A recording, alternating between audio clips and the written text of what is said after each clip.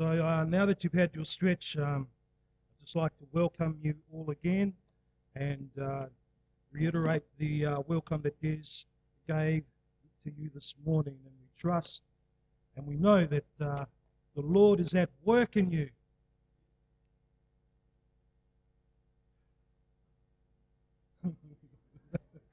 But if he isn't yet, hopefully by the end of the service he will. Mark chapter 8, 34 to 38. And he, that is Jesus, summoned the crowd with his disciples and said to them, if anyone wishes to come after me, he must deny himself, take up his cross, and follow me. For whoever wishes to save his life will lose it. But whoever loses his life for my sake and the gospel's will save it. For what does it profit a man to gain the whole world and forfeit his soul? For whoever is ashamed of me and my words in this adulterous and sinful culture or generation, the Son of Man will also be ashamed of him when he comes in the glory of his Father with the holy angels. May the Lord bless his word to us this morning. For what does it profit a man to gain the whole world and forfeit his soul? The story is told of a man who spent his life working 3 jobs and saving all his money except what he needed for daily provisions, and every other dollar he banked in a retirement scheme that promised him great dividends. The company's sale pitch went like this: security for those uncertain days, you can bank on it. Finally, the day arrived. He had reached retirement, so the man went to withdraw his hard-earned savings. But as the teller entered the man's details in the computer, the man noticed a strange look on her face. I'm sorry, sir, she said, but you don't have any funds in your account. It seems to have already been withdrawn. The man was devastated, as you would be, because the money he had counted on for a more secure retirement wasn't there. The teller noticed the man appeared distressed and asked, "Are you okay, sir?" All he could say was, "Security for those uncertain days ahead. You can't bank on it." You know, the story illustrates the fact that many of us value security. We value being secure in our finances, in our relationships, in our work, etc., etc., etc. We value knowing our future is secure. And for some, the new year brings opportunity to review their security. And so some may resolve to be more financially secure. You may have revisited your budget and amended it so that this year you will be financially better off than you were last year or any other year. Or maybe you have determined in your heart that you will work extremely hard on your marriage or friendships for a more secure relationship. Or maybe at work you've decided that you will be a better employee, so that if the company decides to restructure, you won't be one of the many who receive the redundancy letter. But what are we to do when the things we were banking on to bring us security are no longer there? What are we to do when our life savings are unexpectedly withdrawn? What are we to do when the person we've loved most of our lives is suddenly taken? What are we to do when our workplace is destroyed by fire, as was the case for Thomas Foods last year? What are we to do when our health takes a drastic decline? What are we to do when the security of a relationship is suddenly wrecked? And what are we to do when the things we've been trusting as our security, things we believe will provide safety are suddenly breached. Well, as we continue to turn the chapter of another year, there are several things which are important to us that we value. Last week we considered success and concluded that success for the Christian is not the same as success for the culture. This week it would be helpful as we enter into another year of excitement, of change, of uncertainty, that God has a counter-cultural plan for our security, as He does for our success. And so security is something we value, right? We lock our doors. We lock our cars. It's because we value security. The Oxford Dictionary defines security as the state of feeling safe, feeling stable and free from fear or anxiety. Now, I don't know too many people who don't think that it's a good thing to have security in their life. Yet, there is a security which is far greater and has far greater consequences for the people of God than the security which is sold to us by the culture of this world. Because the culture of this world will sell you and I the idea that the most important security you and I need is in a retirement fund, which promises security for those uncertain days ahead that you can bank on. Or it will deceive you and I to believe that our security must be found in our relationships, in our friendships, in our workplace, in our health, in our finances, in our homes, even in our church buildings. That is why the prosperity gospel is so popular, because it appeals to the fears of people who are caught up and trapped in the ideals of the culture. John Piper, in his book, Risk is Right, Better to Lose Your Life Than to Waste It. What a great title for a book. Better to lose your life than to waste it.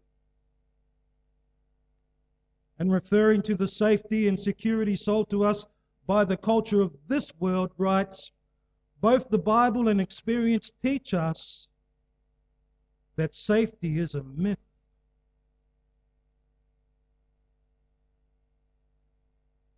You can't put enough padlocks. Get this.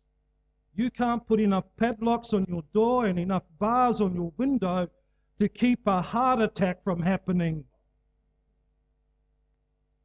There is no guarantee that anybody is going to live another breath.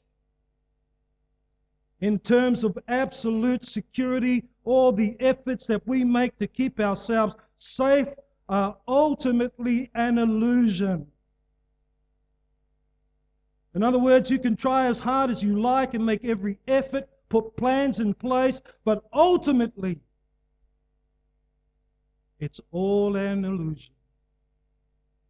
Whereas the preacher in the book of Ecclesiastes chapter 1, verse 14 puts it, in regard to whatever is done under the sun, he concludes that I have seen everything that is done under the sun, even people grasping for security.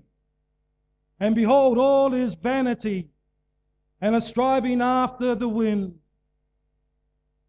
Is it the NIV that says grasping for the wind? One of them does.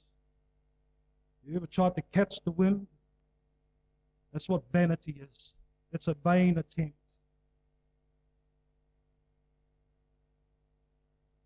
In other words, ultimately, as you stand before the Lord at either of the judgment seats, depending on which path you end up on in life's journey, those things that you count as your security here on earth, including in the church, except for Christ, will mean nothing and count for nothing in light of eternity. And although these things can exist in God's economy, folks, they do not determine our ultimate security in the Lord. Therefore, they are not things we can bank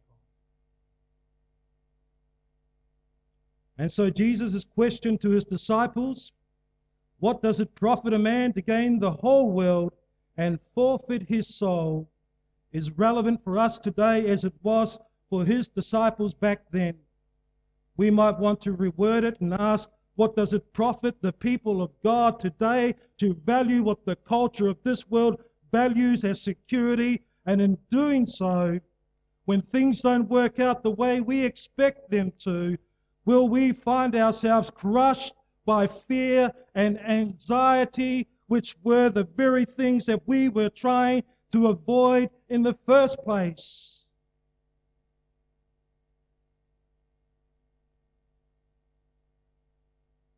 Where do we run?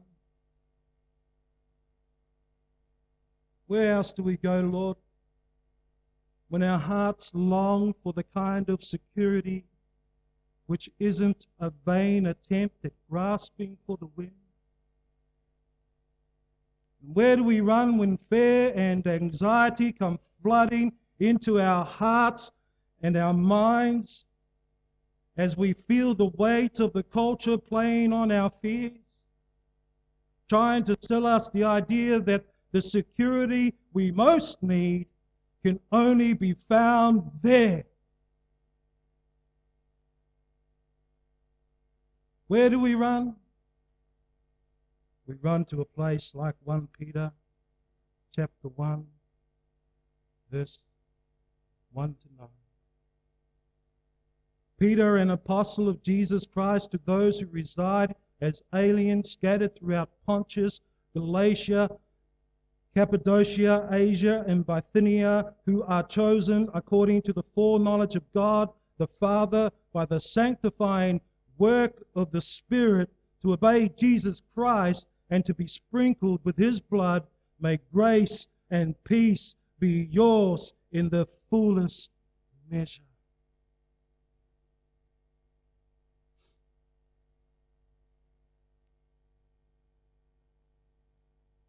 Those who reside as aliens, scattered throughout Pontus, Galatia, Cappadocia, Asia, and Bithynia. First thing we want to notice is that Peter describes the Christians here that he was writing to, and he describes them as aliens. As you would know, we're not talking about the UFO type. What Peter is describing here is, firstly, these people are aliens because their ultimate citizenship doesn't belong in any location mentioned here, but their ultimate citizenship belongs in heaven, in glory. That is what the Greek word paipedemos means metaphorically. Wherever in the world they are, they don't ultimately belong there. They are aliens there, foreigners, strangers. Secondly, these people are aliens in the sense that they are counter-cultural. They do not share the same ideals. They do not share the same ethics. They do not share the same beliefs. They do not share the same loves. That's counter-cultural. So as the people of Pontus, Galatia, Cappadocia, Asia, Bithynia, and even Murray Bridge placed their trust in the security of this world, the counter-cultural Christians of Peter's time and the counter-cultural Christians of our time put our trust in the fact that we have our citizenship not here, but in glory with the King of Kings. Where according to Matthew chapter 6 and verse 20, neither moth nor rust destroys, and where thieves cannot break in and steal. Isn't that what we do when we install security in our homes? and businesses to keep our property, possessions, and families safe from thieves who might break in and steal. This is heavenly security. This is glorious security, where no one can break in and steal. Jesus said that heaven is such a place like this. And that is where the countercultural Christian has their citizenship, their home. In the most secure place in the entire universe. More secure than Alcatraz. What we also need to understand about these people is that they were under constant threat. Constant threat of persecution and suffering, that the safety and security of their lives were historically and geographically threatened on a daily basis because they were countercultural Christians. Not because they were nice people, but because they were countercultural people for the Lord Jesus. That's how you get persecuted. That's how you get threatened. Not for being nice and lovely, but for being countercultural.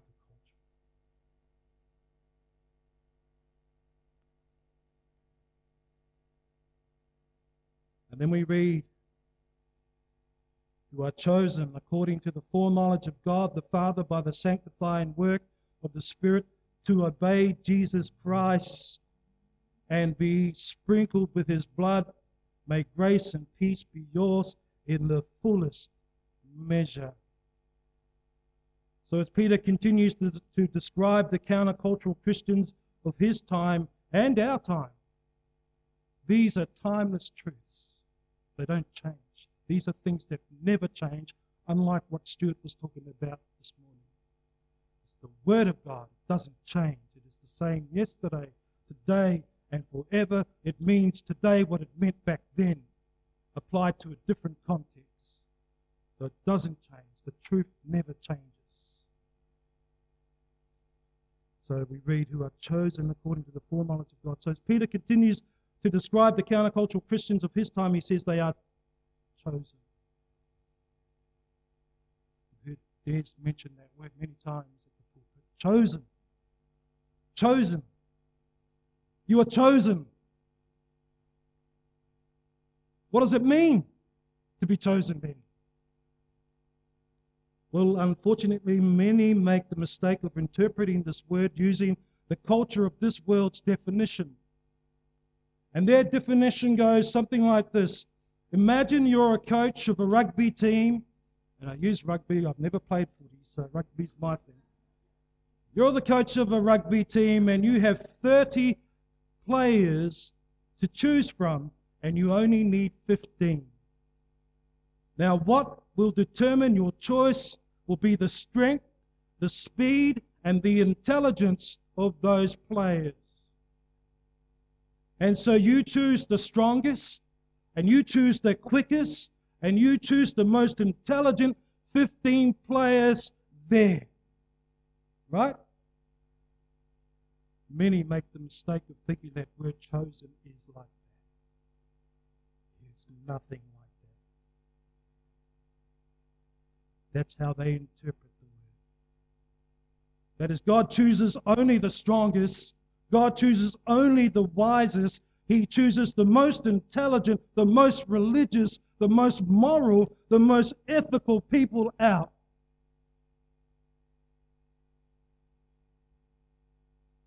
And so people who think like this are very proud people. And why wouldn't they be? They have something to be proud of.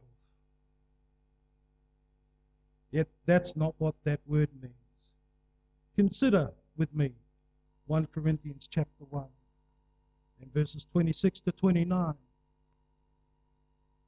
Where Paul writing there says, "For consider your calling, brethren, that there were not many according to the flesh, not many, but God has chosen He has chosen the what things? Foolish things of the world to shame the what? And God has chosen the what things of the world to shame the things which are strong, and the base things of the world, and the despised God has chosen the things that are not, so that he may nullify the things that are, so that no man may, did you get that? So that no man may boast. That's how God chooses. Man chooses the other way. He picks the strongest. He picks the most intelligent, the quickest.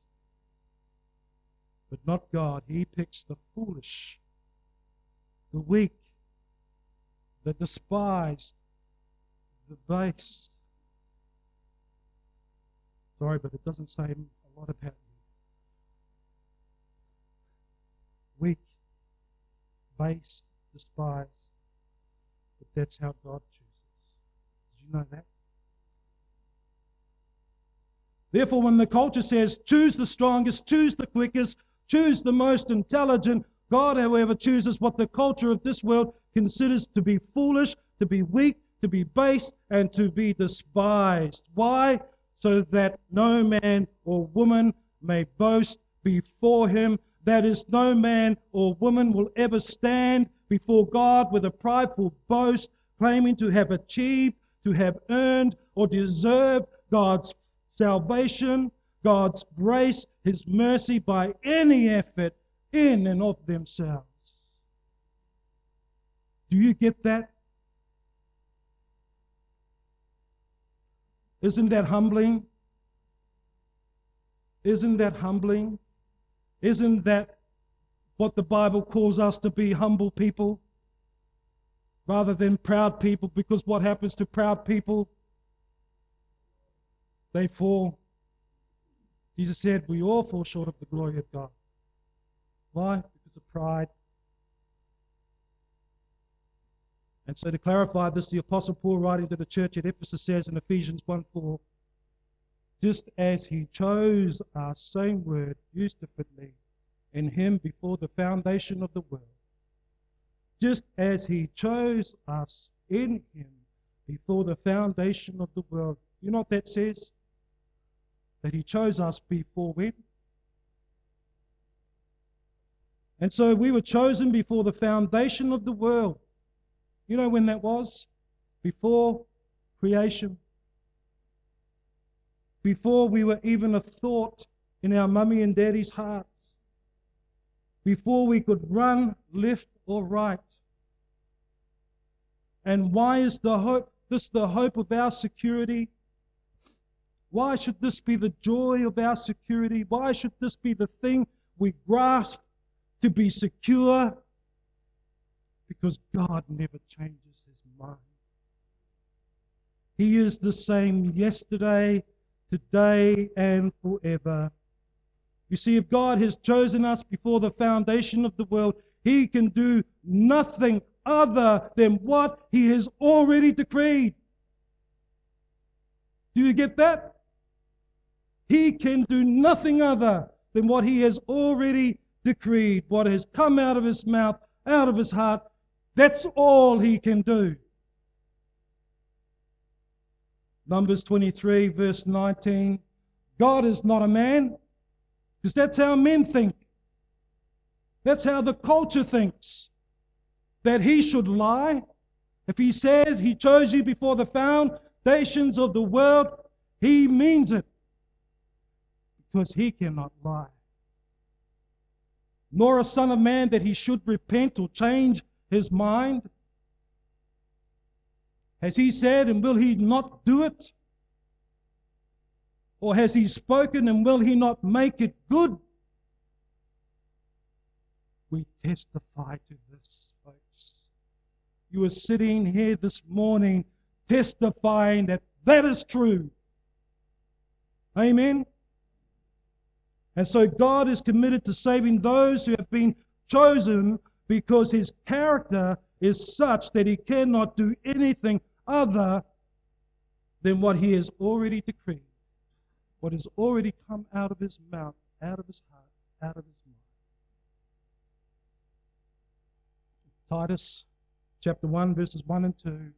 Paul, a bondservant of God and an apostle of Jesus Christ, for the faith of those chosen, there's that word again, chosen of God and the knowledge of the truth, which is according to godliness, in the hope of eternal life, which God, who cannot what? Promised long ages ago. It's just another way of saying before the foundation of the world. Before, folks, we have a God-given security that we can bank on because we are chosen, not because of anything in and of us, because I'd hate to think of God. If I was God, I wouldn't choose me. If you were God, you wouldn't choose me. Let's be real. But we have a God-given security that we can bank on because we are chosen by grace. So that even when our very lives are threatened, or when the things that we've trusted to bring security suddenly are snatched away, we can continue to remain steadfast and safe in the might and the power and the character of our God. What about that word foreknowledge?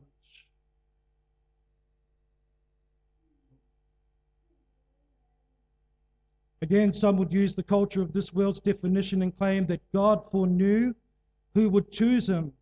But that is not the Greek word prognosis. That's not what it means.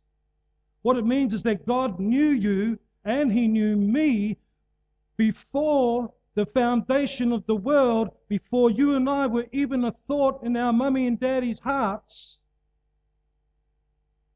before we could crawl, before we could run, before we could read, before we could write or talk, just like he said to Jeremiah, before I formed you in the womb, I knew you. I knew you. And before you were born, I consecrated you. Some versions use the word sanctified. I sanctified you. You know, if the culture of Jeremiah's time foreknew how he would turn out, they would have never chosen him for God's team because he was only a young man, lacked experience as a great preacher and prophet for God. But God chose him. God chose Jeremiah despite foreknowing he would be young and that he would be lacking experience. Why? Because God has chosen the foolish things of the world to shame the wise, and God has chosen the weak things of the world to shame the things which are strong, and the base things of the world and the despised. God has chosen the things that are not, so that he may nullify the things that are, so that no man may boast before God. That's why. And you know, in the same way, he has foreknown us, and he has set his affections on us, despite knowing that we would sin and fall short of the glory of God. Despite that. Despite the fact that we would rather have run to the darkness than to the light.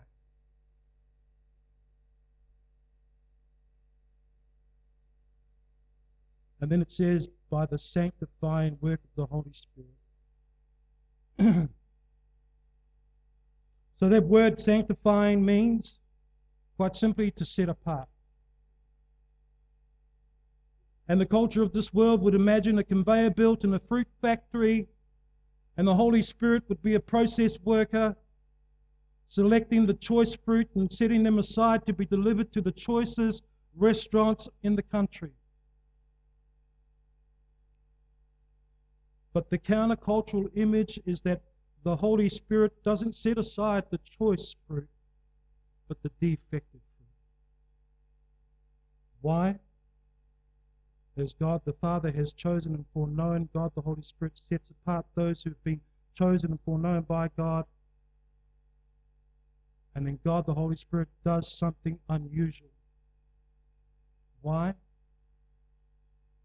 For the glory of God, for the character of God, God cannot lie. The Holy Spirit is at work setting God's people apart because they are chosen by God. He can do nothing else but set the chosen apart. But I think there's something very unusual about what Peter says. He says, and then God, the Holy Spirit, does something unusual. His sanctifying work leads to the obedience of Jesus Christ also. You see it? By the sanctifying work of the Spirit to obey Jesus Christ, that too can be a for. For obedience to Jesus Christ. No matter what you put there, it means the same thing. It means the same thing, that the work of the Holy Spirit in sanctifying you causes you to obey Jesus Christ. Because in and of yourself, in your darkness, in your fallen nature, you could never obey Him. Your grip on the world was too strong. And so the Holy Spirit is at work in the unbeliever to cause them to obey Jesus Christ, particularly the gospel, and then sets them apart for the work of God in His glory. I don't know if you get excited knowing that, but that excites me. You know, the Holy Spirit dwells in you. You know that, don't you? You know, when you're born again, made alive, guess what happens? You are made alive because of God's great mercy, as we'll read, but because the Holy Spirit comes in and dwells in you. The very life of God comes into the very dead person. And what do you imagine might happen? You continue to stay dead. If you are dead now, you are not alive, and you do not have the Holy Spirit in you.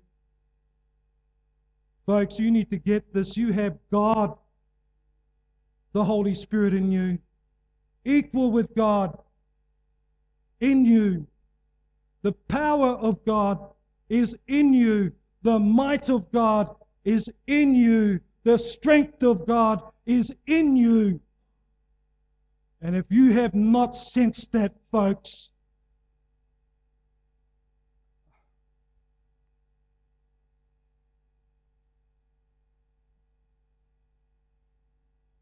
when God is in you, that's what happens. You obey Jesus Christ. You run to His word. You treasure Him for all His word. When you haven't, you're striving like a religious person to achieve what you will never achieve in your strength, apart from the grace of God. And I don't say that to upset anyone here. I say that because I want to see you in glory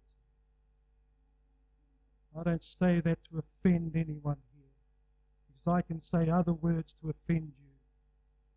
But I say that because I do care. Because the wrath of God, people, is the judgment you will face. And you could imagine the worst thing that could ever happen to a person, and you need to multiply that by 1 trillion before you even come close to the wrath of God. You ever seen the power of God in action? Turn to Genesis chapter 1 and you see it. In the beginning, God created the heavens and the earth. And He took His mighty big hands and He grabbed some mud and He turned it into light. He said, "Let there be light."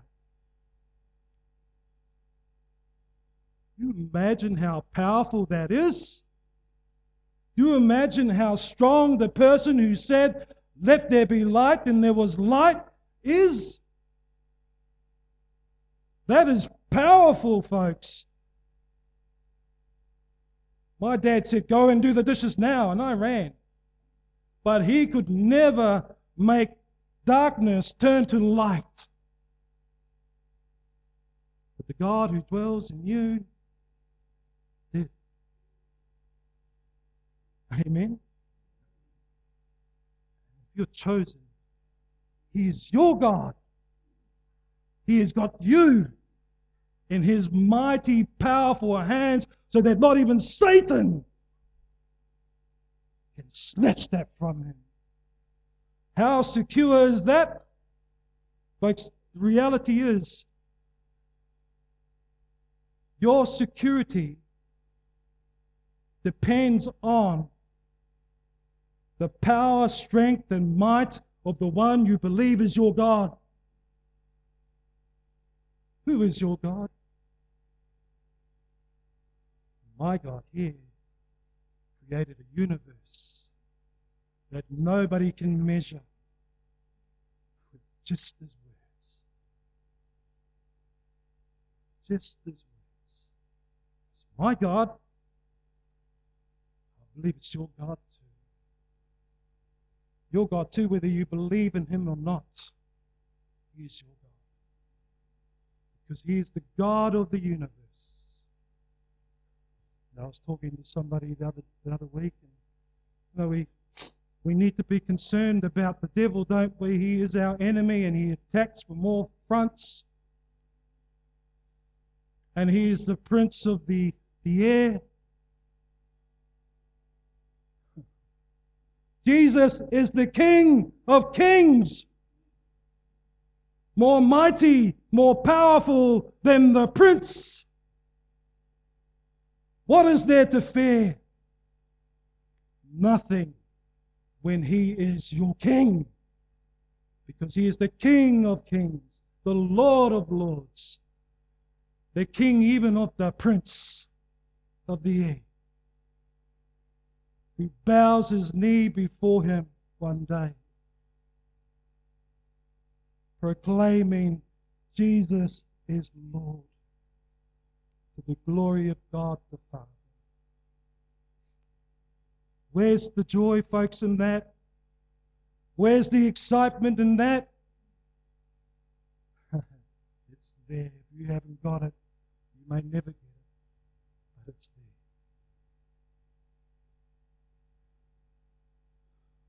For by grace you have been saved, through faith, and that not of yourselves. It is the gift of God, not as a result of works, so that no man may boast.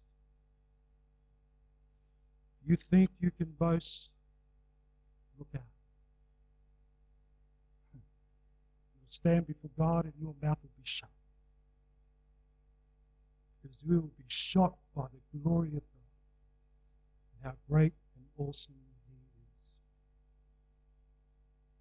And then it says to be sprinkled with His blood. And I'll close here. This is reference to the atonement, as you would probably know. That Jesus' death on the cross and the shedding of His blood made atonement for our sin. That's what it simply means. Yet there is another picture here. In those times when a king or high official would send out a decree, he would seal it, usually by melting wax on the decree and then pressing his stamp in the melted wax. What this did was, it meant that whatever the king had decreed was sealed, in the sense that it could never be altered by anyone except the king himself. It had his seal of approval. It meant that whatever was in that decree came from the king. It was true from his mouth, and something to be obeyed and trusted.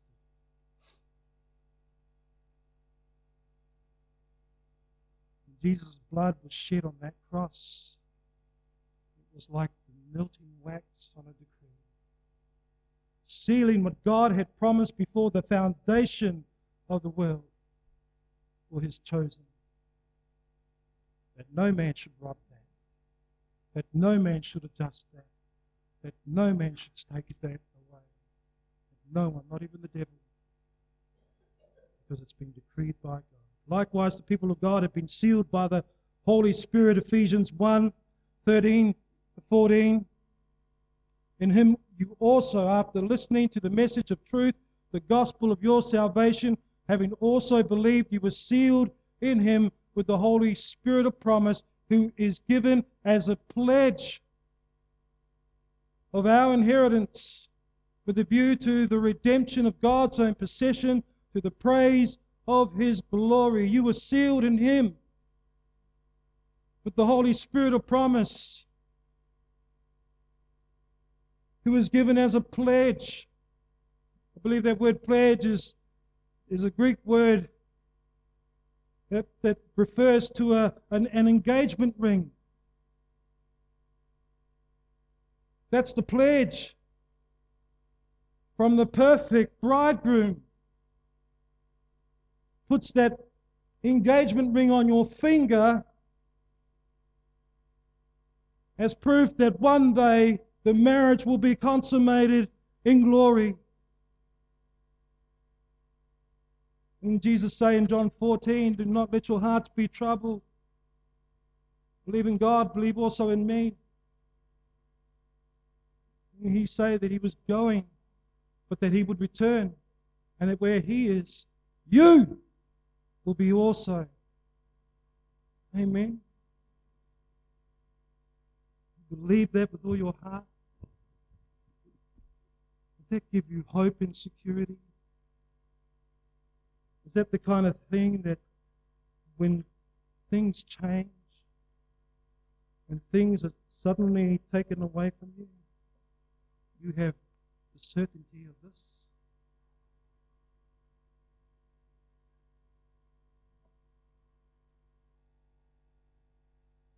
I want you to quickly jump to verse 4 and 5. I could say a lot more, but I want to close here because I think this is important.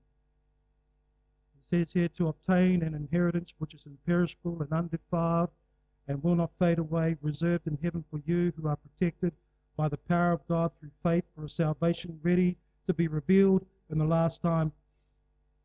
Where does all this lead to? Well, it leads to the sound and sure security of God's people.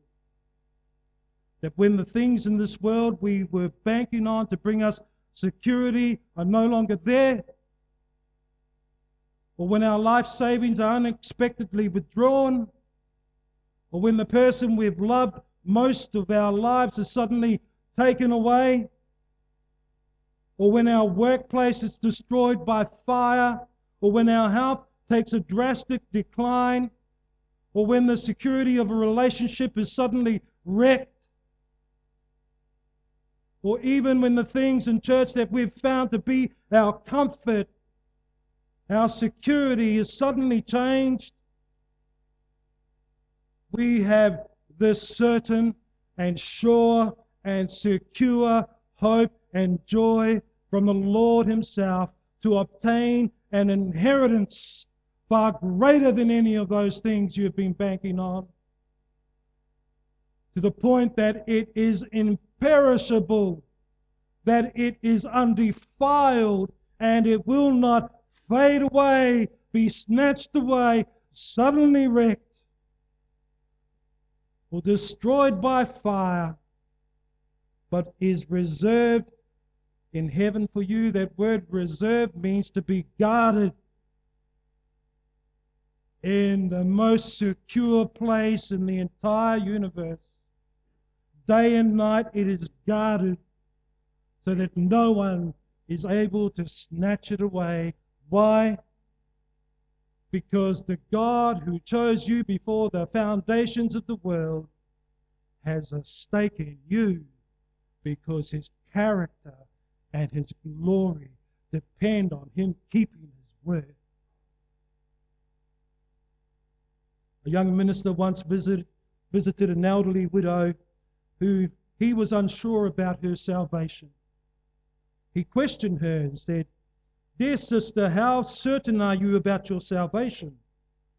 The old lady answered, "If I should not be in heaven, all that I could lose would be my own soul. for that is all I have to lose. But if I should not be in heaven, my Lord would lose his name and his honor, for he has promised to save me from the foundations of the world. And the Lord just blesses you. I want you, as the band comes forward, to reflect on that. It's interesting, Stuart was talking about change this morning, and him and I had no contact during the week, so, trust me, we haven't sort of worked something out here. But what happens when change comes into your life? Where are you going to run to? What happens when something suddenly wrecks your comfort, your security? Are you going to sit there in fear and anxiety? Or are you going to trust that the Lord's character will see you through? He made a promise on behalf of your people. We praise you this morning. We look forward to seeing how, Lord, in the world where the culture is so determined to sell us the idea that security is something that can be found in things that are fleeting, we can find our security and know that we are safe and secure and sound in the rock of all ages. We'll praise you, Lord. Bless us, we pray, for your glory, because it certainly has been our joy. In Jesus' name, amen. May the Lord bless you. Don't forget there is coffee and tea in the Sunday school room. Please make yourself available to that for fellowship and prayer. And may the Lord bless you. Trust me, we'll see you again next week.